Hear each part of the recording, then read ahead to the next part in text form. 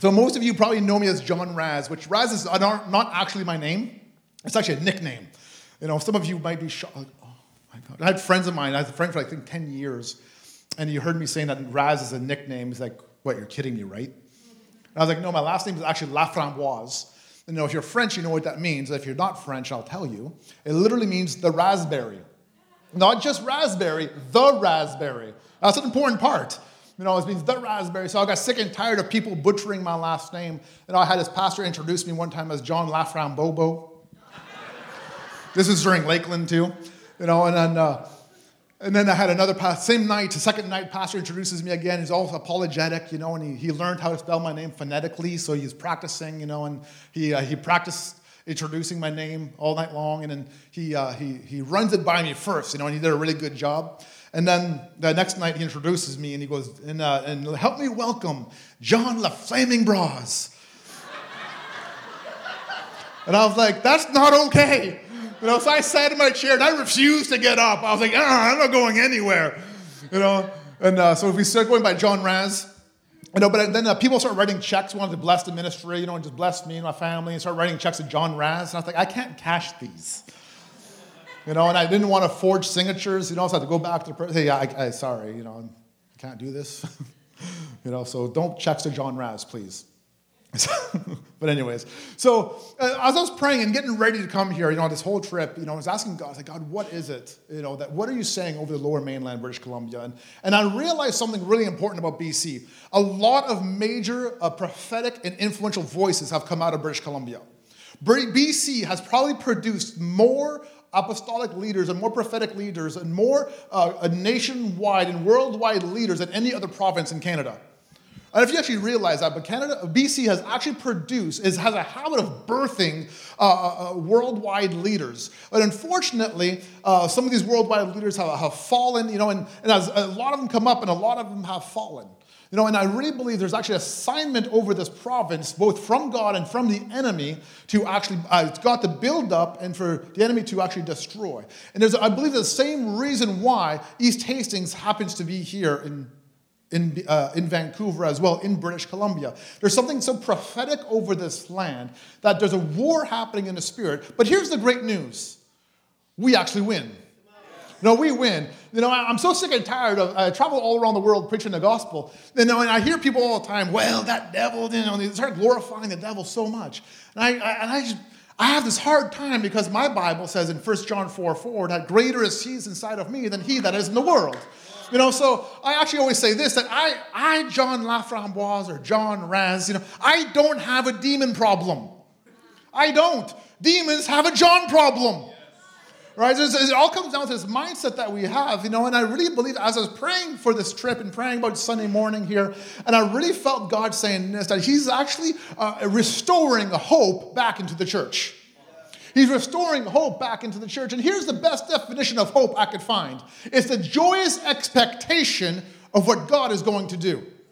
The joyous expectation of what God is going to do. But here's the problem that's occurred over the last few years or whatever it is in the body of Christ at large is we've given up hope. We've actually chosen to let go of our hope. Because in Romans chapter 5, verse 5, it says this. It says, hope does not disappoint, because the love of Holy Spirit poured into our hearts. So the only reason why we get hope deferred is because we choose to let go of our hope. The devil can't take away your hope. The devil can't actually take away anything that you own. But we can actually give up something and let go of it and actually give it over to the devil. And that's where he finds authority. The devil's got zero authority. The only authority the enemy has is the authority that we choose and give over to him. That's the only authority he has. That's the only way we're able to see darkness come into this world is because the church somehow, somewhere has actually let go of the authority or never claimed it in the first place. That's the only authority the devil has. And throughout this process, I really believe that God actually is going to start reigniting hope within our hearts, bringing back that joyous expectation of something happening. I have even coming to this trip, I had people ask me, saying, well, why are you going down to East Hastings? There's so many people doing stuff there already. I said, praise God, I'm not coming to reinvent the wheel. I'm coming to supply something else. I'm coming to bring more behind it. Yes, just because one person, two people, three people, a group of people may already be doing something and having its effectiveness within its own sphere, doesn't mean that I can't rise up as a child of God and start bringing the element that God's called me to bring. Doesn't matter how small you feel your contribution can be, that contribution can still change a life. See, I believe that one of the issues we've had in the body of Christ where hope has begun to, we've allowed the hope to downward spiral, if you would, is because of this. We found our identity in the doing versus the being.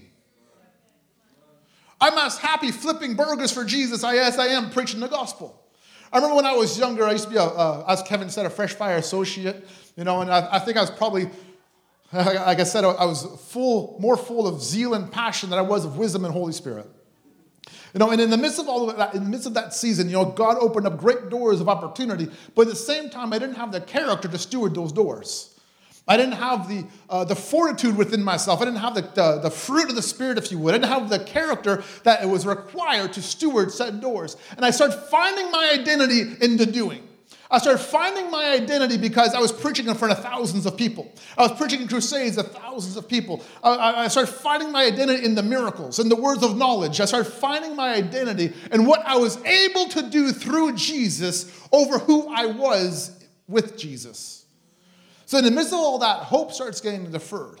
Kevin will attest to it. I would come to his house so frustrated like there's no tomorrow. Kevin just jokes around saying, that day, I taught them how to be parents. Partially true. So many good memories. God bless them. Man, they could put up with me, they could put up with anyone. Such good food, my goodness. It was great.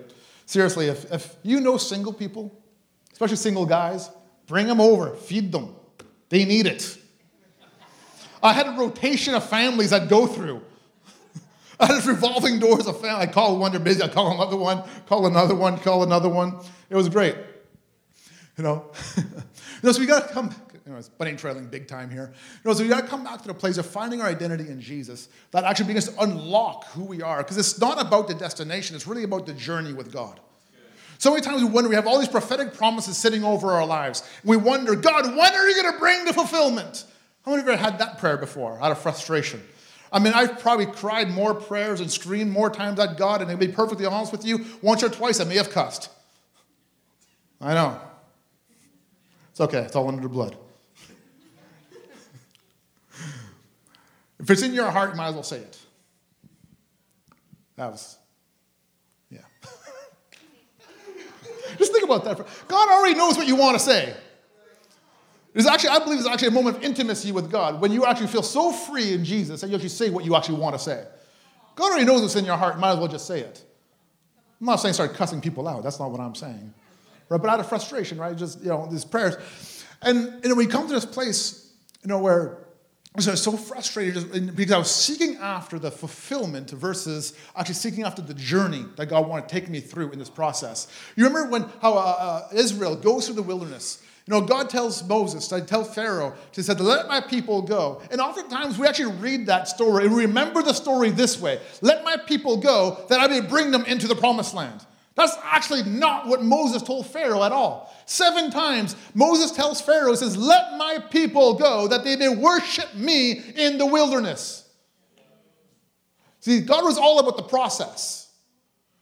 God was all about the process of getting Egypt out of them and developing their heart to able to come into their promise. So that they would find their identity in God and their Creator over finding their identity as slaves. See, I believe the body of Christ right now is going through a season where God is actually wiping out a slavic mindset out of our hearts. It's wiping out and healing an orphan mindset where we're more focused about the destination than we are about the journey together with Holy Spirit. Some of your most intimate moments you will ever have with God will be in the wilderness as you walk through the valley of the shadow of death. See, if you look at Psalms 23, David, he starts talking about, yea, do I walk through the valley of the shadow of death? Some of us, we make camp. No, we don't make a camp next to the burning bush. We make camp next to the dying bush. Well, this seems prophetically familiar. Moses had a bush, but his was on fire. Maybe this one will have flame eventually. Shakarabara. I was talking with one, I hear this happen quite often. People say, well, bless God, brother, I've been walking through the wilderness for 40 years now. Well, repent. The reason why we walk through these wildernesses, we walk through these dry seasons or whatever it is actually to produce something on the inside of us. Romans chapter 5 in verse 2, Paul says that he says, I glory in tribulation. I hate that verse. Can I just be honest with you guys? I hate that verse. I wish I could just take a Sharpie and just block it out. But I haven't. And I don't think I will, but I really want to. There's moments with hardship in my life, and I'm like, just want to scratch that right out, rip the whole first page right out. He says, but I glory in tribulation, and this is why. He says, tribulation produces perseverance. Perseverance, character, and character, hope. See, God is about the process. He actually brings us through what seems like difficult times in order to bring us, maybe we call it wilderness, maybe we call it the desert place, whatever it is, whatever your vernacular puts it as. He brings us through those hard times because he's trying to produce relationship inside of you. He's trying to produce a dependency upon him. There's actually a process where the desert moments can actually be some of the most marvelous moments you'll ever have in your life. You read in Psalms 107. Not Psalms 107. Look at I'm on the wrong notes. Hold on a second. All right, Psalms 105, where it says that there was a single one feeble amongst them. That's referring to Israel coming out of Egypt. So they had the Passover dinner, and it says there wasn't a single one feeble amongst them. So if you had cancer, you got healed of your cancer. You were missing an eye, your eye regrew. You had a club foot, your foot got unclubbed. Whatever. You have stripes on your back from the whips, your scars would actually disappear. That's pretty awesome, isn't it? So they have a healing revival. That's a pretty good moment of awesomeness with God, right? And then you see in Exodus 12, 35 and 36, it says they plundered the Egyptians. It says they took all their silver, all their gold, and all their fine linens. They went from slaves to multi-millionaires in 2.5 seconds. Wall Street can't even produce that kind of wealth, right? They went from absolute poverty to absolute richness. So every time you'll see, this is the point I'm trying to make. Every time you go through what might seem like a dry season, you can always look back and you will always find moments of breakthrough beforehand meant to sustain you in the dryness. But Israel forgot. They forgot the glory of God. They forgot the goodness of God. And even in the midst of wilderness, they have amazing, remarkable signs and wonders. Manna coming down from heaven. That's pretty cool, but yet they complain. In fact, they complained in Numbers 11. He said they complained so much about eating manna. He said, that we just want some meat. And actually, in Numbers 11, it says, you will have a fast and you will eat meat. Not for 1 day, not for 2 days, but for 30 days until it comes out of your nostrils. That's actually the wording it uses. Now, as a meatitarian, I'm like, praise God. That's the type of fast I want to do. Bring me to the all-you-can-eat Brazilian steakhouse. I'll camp out there for days. Yea, I'll walk through the valley of goodness. I will fear no steak. Thank you, Lord. So every time you go through these wildernesses, remember what God has done for you before you went in. Something powerful happens. There's something remarkable that happens inside of us. In the midst of that too, it says that Moses, speaks to the rock and he also smacks the rock with a stick. And says water gushed out. Think about that. They had a few million people. Do you ever? I always thought of it like just a little trickle came out of the rock. But think about that. They had a few million people plus their livestock. Now, you imagine how much water would have to come out of that rock. Can you imagine that? Moses going, excuse me, everyone, I'm going to speak to this rock, or smack it the second time, but I'm going to do something really awesome to this rock, and water's going to come out. So can we get for about a mile south of here, everyone move off to the left? Because if you go to the right, you'll be separated from your families.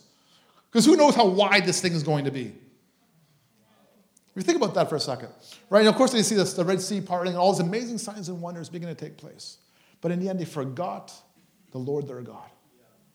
They were more concerned about their hardship, but yet their clothes never wears out. You just think about that. They stole all their fine linens, so they were wearing like the Armani suits of their time. I don't know about you. If someone blesses me with Armani, I don't want that sucker wearing out.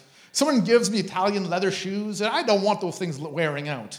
You're trying to buy a piece of clothing. I'm like, God, let this last 20, 40, 50 years. Let it stretch with my waist. Let it shrink with my waist. I've gotten rid of more wardrobes than I could carry to count. My waistline's like a balloon, just. Especially when you're single, you know. Oh, Holy Spirit, turn my water into wine.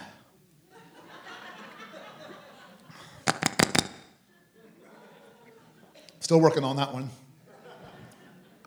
But I believe God, and this is the purpose why I believe God wants to restore hope within us so that we can become the fearless generation that God's called us to be, so that we can go out into the world and be the light to the world. See, there's this problem that in the midst of having this hope being deferred, we lose our joy, we lose our excitement, we lose our expectation, and we start operating under fear. And when we start operating under fear, we literally position ourselves in the same standing as the devil. So it talks about, in Matthew, it says, those who actually lose their saltiness, those who lose their flavor are no good but be trampled underfoot. Where's the devil called? Who are we called to trample underfoot? We're called to trample the devil underfoot. So when we operate under fear, we operate out of a place outside of our identity with God. We start operating under fear. We literally are allowing ourselves to be trampled underfoot by the enemy. See, we need to come back to this place where we understand our identity, which is this. It's Christ in you, the hope of glory. Yeah. Colossians 1:27 says this. It talks about the richness of the mystery of the gospel, which is Christ in you, the hope of glory. In other words, you can reword the verse this way. It's the glorious manifestation of the glory of, the manifestation. I'm getting so excited right now. Shakarabavavava. It's a joyous expectation of the manifestation of the glory of God in you wherever you go. Do you know wherever you go, demons just start quaking and being afraid? I've seen more revivals in airports and restaurants and gyms. Yeah, you won't believe it looking at me, but I do sometimes go to the gym. I've seen more revival outside the four walls of the church than I have inside the church. It's remarkable what you'll actually see. I love traveling all over the place. And normally, when I'm on a longer flight, I just love preaching in planes because people can't go anywhere. I'll purposely sit on the aisle seat so people can't leave. And I'm very extroverted, so I love talking to people. Unless I'm tired, then I'm like, just give me some Netflix and I'm good. But I'll sit in the aisle seat. I remember one time the flight attendant walks by giving our drinks, but before we got our drinks, there was me, an empty seat, and a guy next to me. I started prophesying to him, and I started giving him words of knowledge about a lung condition that he has. And long story short, we pray for him, he gets healed, and he gives his life to Jesus, which is really awesome. And then, this is great, the flight attendant goes by to give drinks, and she locks the cart in place, and before she gets a chance to ask me what kind of drink I want, right, I just blurt it out of my mouth. I just scream at her. Yeah, in the plane. It echoed. It reverberated through the whole plane. Right? And this is what I tell her. I said, by the time you get home tonight, your daughter will be out of the hospital and doing well. And I go, oh. Or she goes, ah! She runs to the front of the plane. So my friend who just got saved says, thanks, John. You couldn't wait for me to get my drink. So I just open the drawer, pull out a drink. I was like, hey, do you want a Coke? And the cart's just sitting there. So I'm just serving drinks to everyone. I thought, God, this is great. I give spiritual drink and I give natural refreshment too.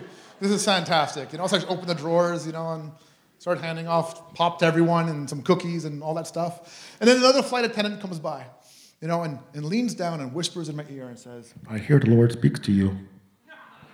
I go, yeah, he does.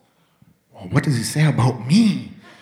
So long story short, we lead this individual to the Lord. He's a backslidden Christian. We lead him back to Jesus. And then one flight attendant after another all come, and you all receive Jesus. It's amazing. It's amazing.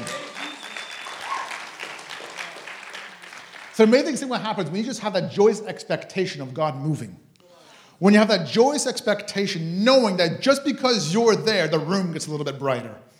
Just because you're there, power begins to fill the atmosphere simply by your presence. It's a remarkable thing what could take place if you just dare to believe and partner together with God. Remember where he's been in your life, what he's done for you in the past, and allow that faith to resurge on the inside of you and start being the light in the midst of darkness. See, oftentimes people will tell me this. So, John, I'm not bold as you are. I'm not an extrovert. I'm an introvert. Listen. Introvertedness has nothing to do with being shy. This is a true definition of introvert versus extrovert. An introvert gets recharged by being alone. An extrovert gets recharged by being around people. Has nothing to do with being outgoing, has nothing to do with being bold, it has nothing to do with being a people person or not. My wife is the most introverted person you'll ever meet, but yet she's perfectly functionally, socially functioning, while she will witness and prophesy to people as well. And this is where your boldness comes from. Your boldness does not come from your personality. Your boldness comes from your identity in Christ. See, your personality is formed by your atmosphere growing up. It's formed by how your parents raised you. It's formed by what your teachers tell you. It's partially, very small, part to your DNA, but the majority of it is actually formed by your upbringing, the environment, whether you're nurtured or not. That's where your personality comes from. It comes from your environment, but your identity comes from within. Your identity is who Jesus says you are. 2 Corinthians 5:21 says this. He says, he who knew no sin became sin for us so that we can become the righteousness of God. So we all know that we're not righteous upon our own merits. It's an inheritance that we have as soon as we give our lives to Jesus. Then Proverbs 28:1 says that the righteous are as bold as a lion, and the wicked flee when no one even pursues. Isn't that amazing? So just the fact that you are the righteousness of God means that you have an inheritance into boldness. Now, your manifestation of boldness could look much different from my manifestation of boldness. But in the end, it all clearly and boldly presents Jesus as a loving Savior that he is. Our boldness should gladly take opportunity to share Jesus. Create opportunity to shine light everywhere you go. It doesn't matter who you are. It doesn't matter how introverted you are. What it does matter is how much do you believe your identity. See, one of my spiritual fathers will say this. He says that your own carnality is a sign. He says your own timidity is a sign of your own carnality. Because the righteous are as bold as a lion, but the wicked flee when no one pursues. See, in the midst when we have hope deferred, we actually lose a part of our identity. Because our identity is found in hope. Because Christ in you, the hope of glory. So when we're living in the fullness of hope, we actually allow our identity to be revived on the inside of us. When we live with that joyous expectation of what God is going to do.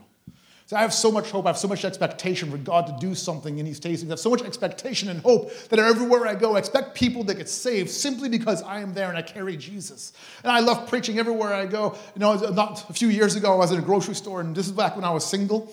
And I would play these games. I called it Revival with Jesus. Yeah, I wasn't very creative. I would grocery shop with Jesus because if I didn't focus on Jesus, I would end up buying 50 Hungry Man dinners. You know what I'm talking about? The Salisbury steaks look delicious on the package, but they're like hockey pucks.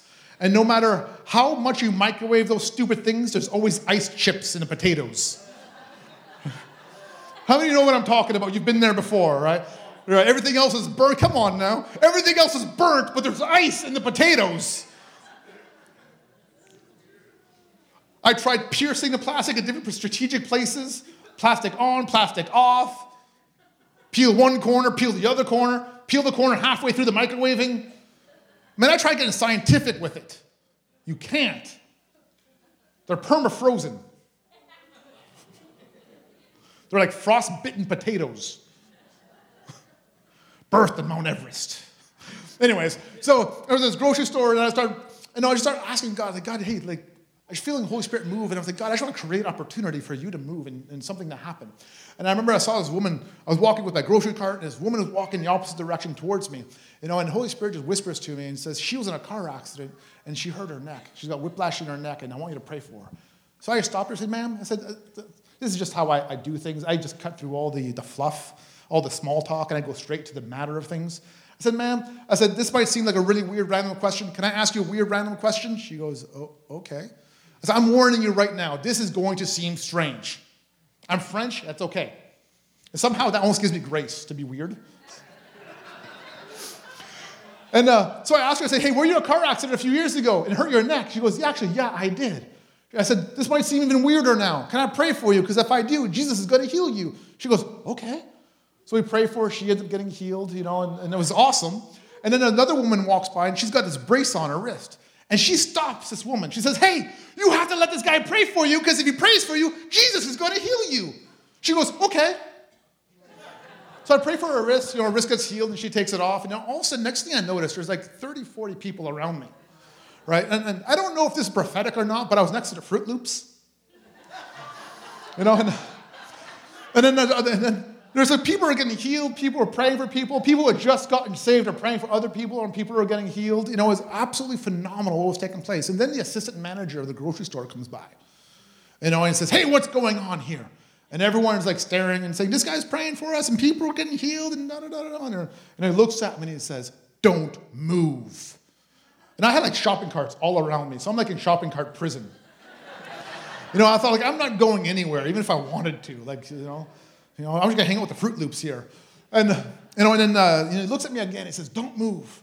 Then he runs down the aisle, you know, hangs a left, and then maybe a minute or two later, I hear over the intercom, healing prayers offered in aisle 4. Healing prayers, aisle 4. It was awesome. Revival in the grocery store. Now the question is, can we just dare to believe? Can we just dare to be uniquely yourself, be uniquely identifying as yourself, and find your unique evangelistic expression no matter what it looks like? Maybe you're saying, well, John, I don't get excited about revival in grocery stores, but where do you get excited about revival then? Where is it that you find excitement knowing how awesome would it be if everyone in this sphere right now would just turn their lives to Jesus because I start shining my light? Because I just lift up Jesus and he begins to draw people to himself. Now, I just like having revival everywhere I go. I live in the trains, planes, automobiles. I remember, you guys like stories? Yeah. Can I share a couple? Is that okay? And we'll pray for some people here in a moment. I just like sharing stories because it's just stirs, I find it stirs people to jealousy. I find it stirs something, a holy jealousy inside of me. You know, like I'm naturally competitive. I seriously almost need a sozo for how competitive I can be. But I've managed to turn that over into like a Holy Spirit competitiveness, where I celebrate someone's victory, I celebrate others' ministries, and I look at that and I say, okay, God, if you could do it for that person, you could surely do it with me. If you could do it with that person, you could surely do this with me. And if God could do it with me, he could definitely do it with you. You know, there's no questions asked there. I remember I was in England a couple years ago, and flying into London Heathrow. You know, I have to take a train all the way to the north end of England and the Penrith area, if you're familiar with the geography of England. And as soon as I get off the train and I got picked up by my friend, we go to his place. The Holy Spirit whispers in my ear, says, John, go to the local pub and pray for the bartender. So I was like, okay. You want me to go to a bar? And the Holy Spirit said, no, it's a pub. I was like, well, I don't know what the difference is. So I tell my friend, you know, and so I tell my friend, I was like, hey, I said, the Holy Spirit just told me that we have to go to the local pub and go pray for the bartender. So we turn around, we go to the pub, you know, and I see there's a gentleman behind the bar. And as soon as I walk in, you know, I was like, hey, how's it going? I said, what happened to your arm? That's my introduction to him. Hey, how's it going? What happened to your arm? And he says, what? What do you mean what happened to my arm? I said, you injured your arm somehow. How did you hurt it? He goes, well, I was playing golf and I tore a bunch of ligaments in my arm. He says, the pain is so bad, I can't even pick up a tray with one single drink on it. So I'm just relegated to stay behind the bar and just pour drinks. So I said, well, give me your arm. We pray for him, and God completely heals his arm. It was amazing. I'll never forget this. His name was Henry. And then Henry walks to the back of the kitchen. He tells his manager about it. His manager's name was Samuel. Samuel comes to the front, doubtful as doubtful can be. You'll love this. This was awesome. Just absolutely doubtful. And he goes, well, Henry told me what you're able to do with the power of suggestion. I was like, come on. I'm not that smart. You know, and, you know, I started asking the Holy Spirit, God, like, what can I say to this individual? What do you have for Samuel? You know, and all of a sudden I start opening my mouth and stuff starts coming out, and I hope it's true. You ever been there? You start prophesying, you're like, I really hope this is Jesus, because I'm really putting myself out there right now. You know, and I said, Samuel, you're trying to buy a house right now, aren't you? He goes, yeah. I said, and the paperwork is being held up by the lawyers, isn't it? He goes, uh-huh. I said, and you're worried that the paperwork being held up is going to incur a lot of lawyer fees, and it'll actually push the price point way up beyond what you can afford. And he goes, yeah, that's true. But I said, now how do we know I got his attention now. So I tell him, I said, and all of a sudden this was just blurting out of my mouth, and I was like, God, please let this be true. You know, this is just a prophetic, honest moment now, right? You prophesy something, you're like, oh gosh, oh gosh, oh gosh, oh gosh, oh gosh, oh gosh, oh gosh. And I said, Samuel, it says, within 24 hours, you're going to get a phone call from those lawyers, and they're going to tell you, apologize for having the paperwork being held up. They're going to expedite the paperwork, and they're going to waive their lawyer fees. So he says, well, if that happens, then I'll really believe. So I said, well, so you better get ready to believe. And I walk away in panic tongues, you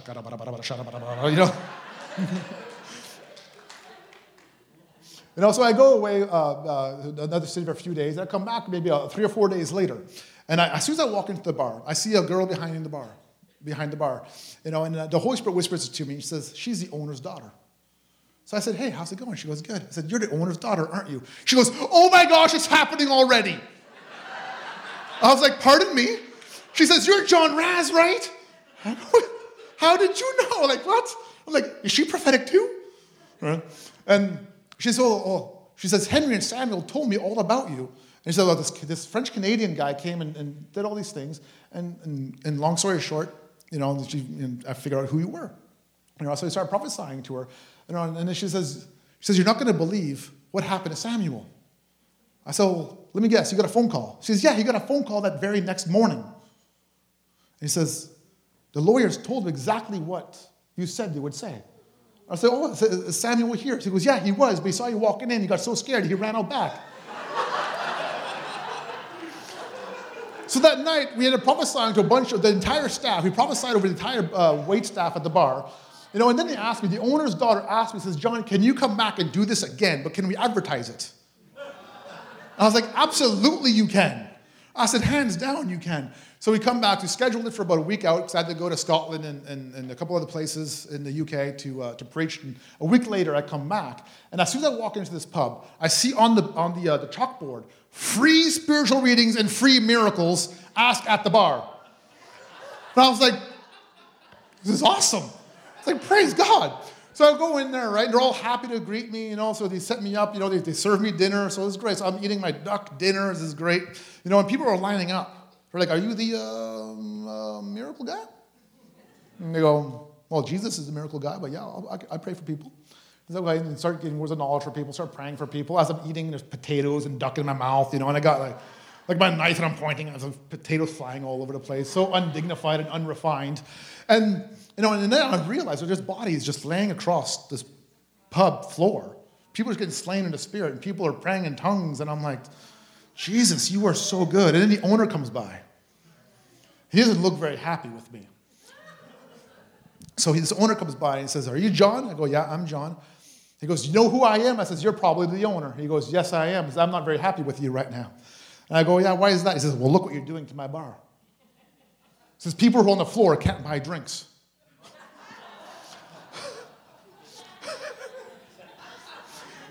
So we start prophesying to him. Start giving him words of knowledge. And he gets so touched, he gives his life to Jesus. And then he repents. And he says, John, next time you come to my country, he says, I want you to come to my pub, and I want you to do one of your conferences here. He says, and all your guests will get free drinks. I said, listen, my guests already do get free drinks. Look at them.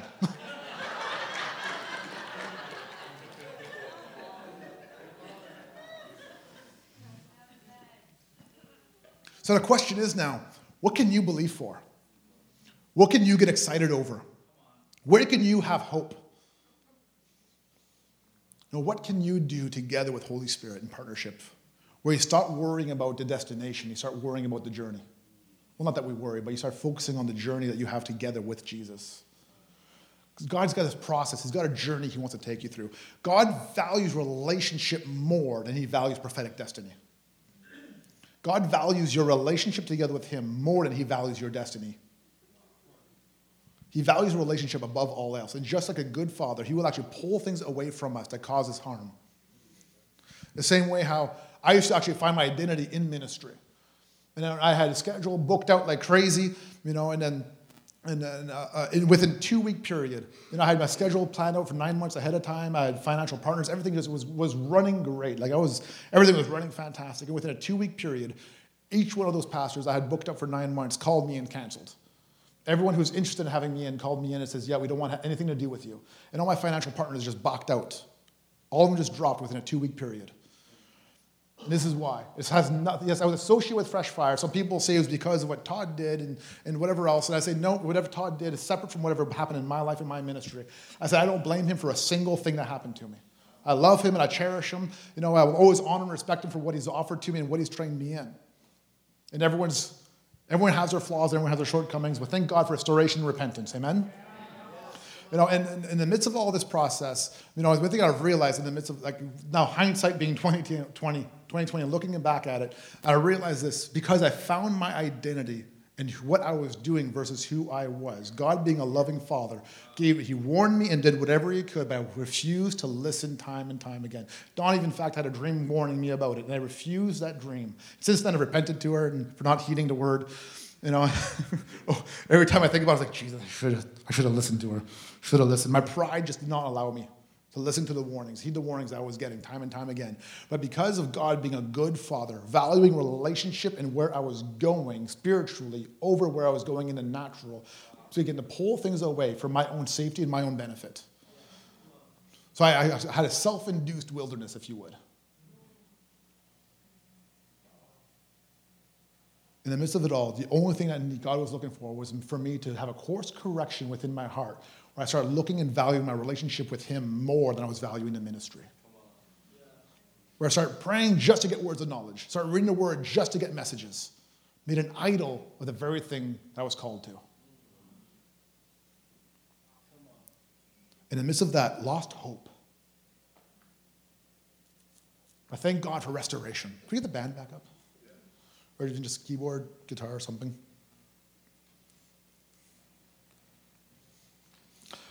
So I really believe God actually wants to reignite hope on the inside of us. He wants to reignite hope, reignite those prophetic journeys, those prophetic destinies that we have, but not at the sacrifice of the identity that we find in Jesus. I believe the primary thing God is actually wanting us to do in this season is actually come back to that place of identity. I really believe that this is where we're at. Like in Luke chapter 10, 17, 18, and 19. Actually, I'm going to read this to you. I quoted a lot of verse. I didn't necessarily read any to you. So people accuse me all the time, like, John, you didn't open your Bible. Yeah, but I quoted a lot of verses to you.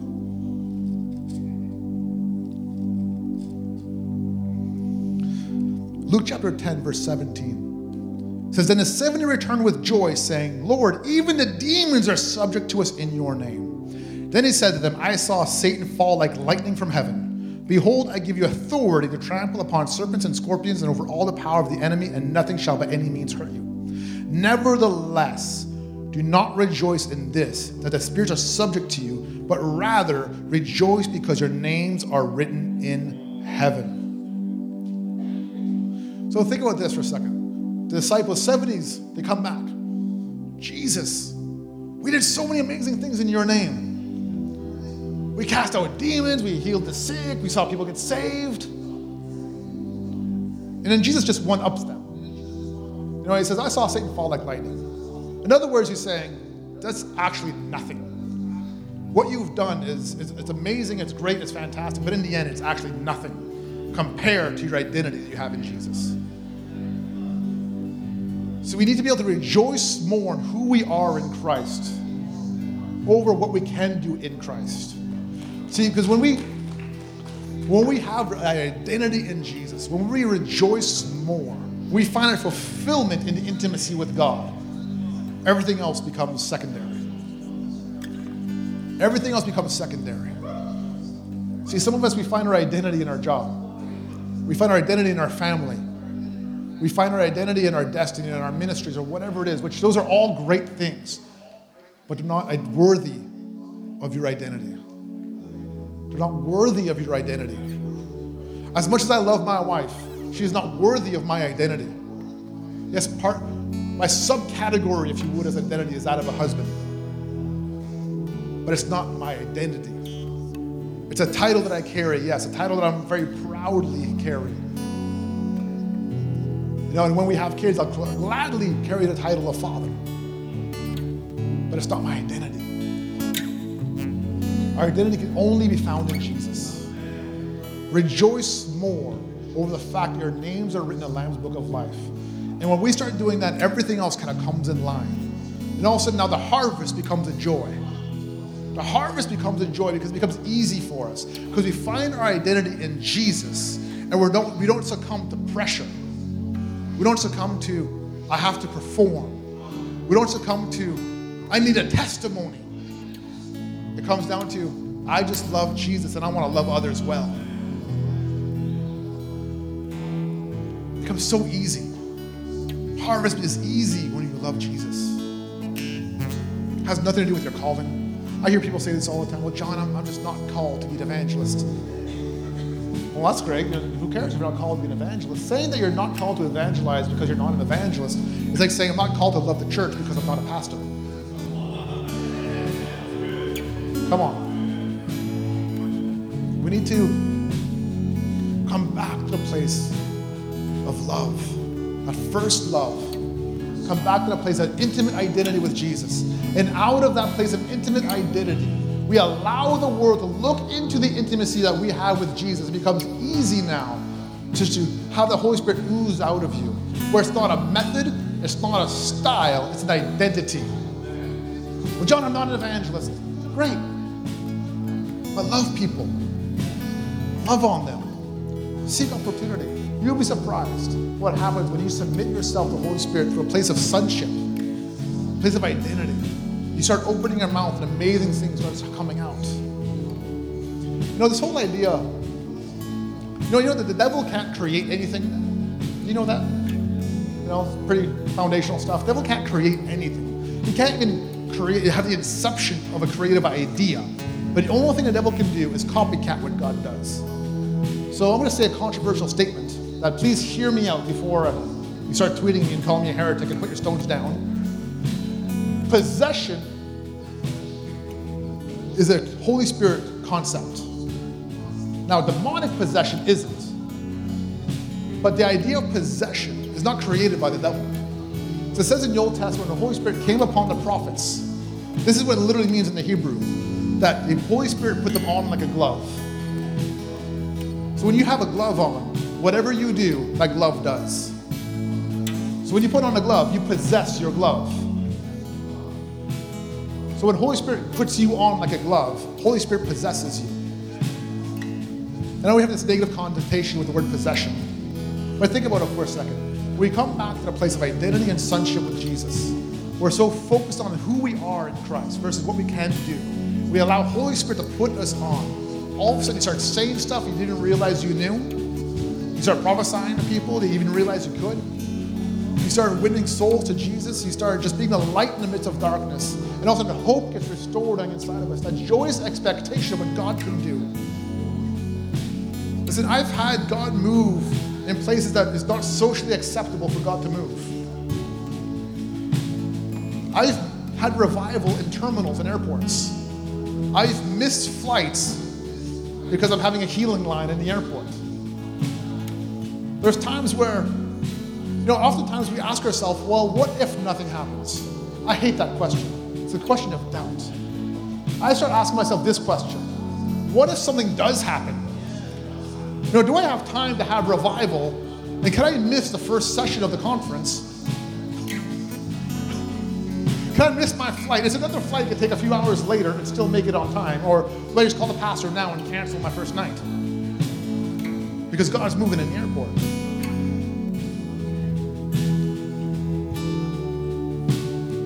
So where can you get excited about revival? How can you come back to the place of hope? Just come back to Jesus. Father, I thank you for your goodness here in this place, for your goodness in our lives, Lord. I thank you, Holy Spirit, for those who are walking through the wilderness season. I thank you bring back to remembering, Lord, the areas of breakthrough. You bring back to remembrance, Lord, the areas where they've seen you move in the supernatural. They've seen you move with your love, God, where you're supposed to bring those back in the memory, where you're going to stir in that hope. You're going to stir in that faith once again, Lord, that joyous expectation of what you're going to do.